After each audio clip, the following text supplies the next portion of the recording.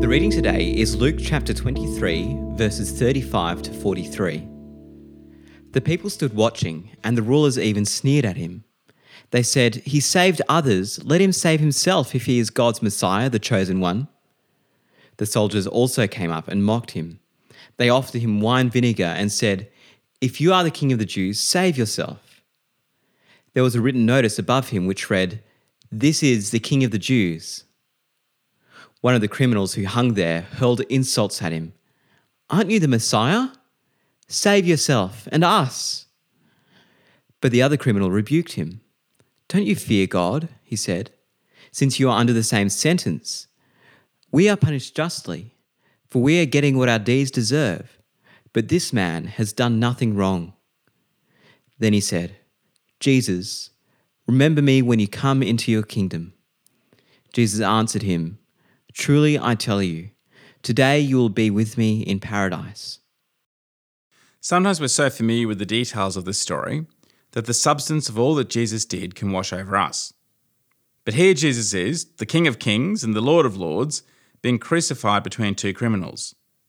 He didn't deserve this. A charge of King of the Jews hangs mockingly yet ironically above his head. It really does look like a disaster. It looks like Jesus' mission in the world has come to a horrible and abrupt end, but it hasn't. Whilst Luke doesn't include many details about the crucifixion itself, the dialogue between the two criminals and Jesus' subsequent response is profound. One criminal, even whilst being crucified, uses the little energy they have to hurl an insult on Jesus. The idea that Jesus was some sort of king must have seemed absurd. Yet the other criminal can see past what is happening to the very character of Jesus.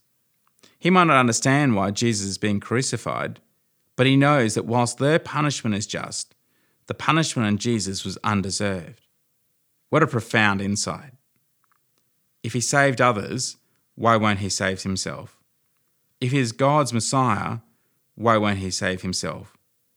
If he's the King of the Jews, why won't he save himself? Because he chose to die the death we deserve so that we could be saved. It all might look like a disaster, but this is God's salvation plan being fulfilled. Jesus has not lost control, but is able to extend forgiveness from the cross and through the cross to those who put their trust in him. Saving God, we thank you for Jesus' sacrifice on the cross for us. Thank you for doing everything necessary to save us. Thank you for facing the death that we deserve in order that we might be saved. In Jesus' name, Amen. If you have any questions or would like to find out more about our church, visit stbarts.com.au.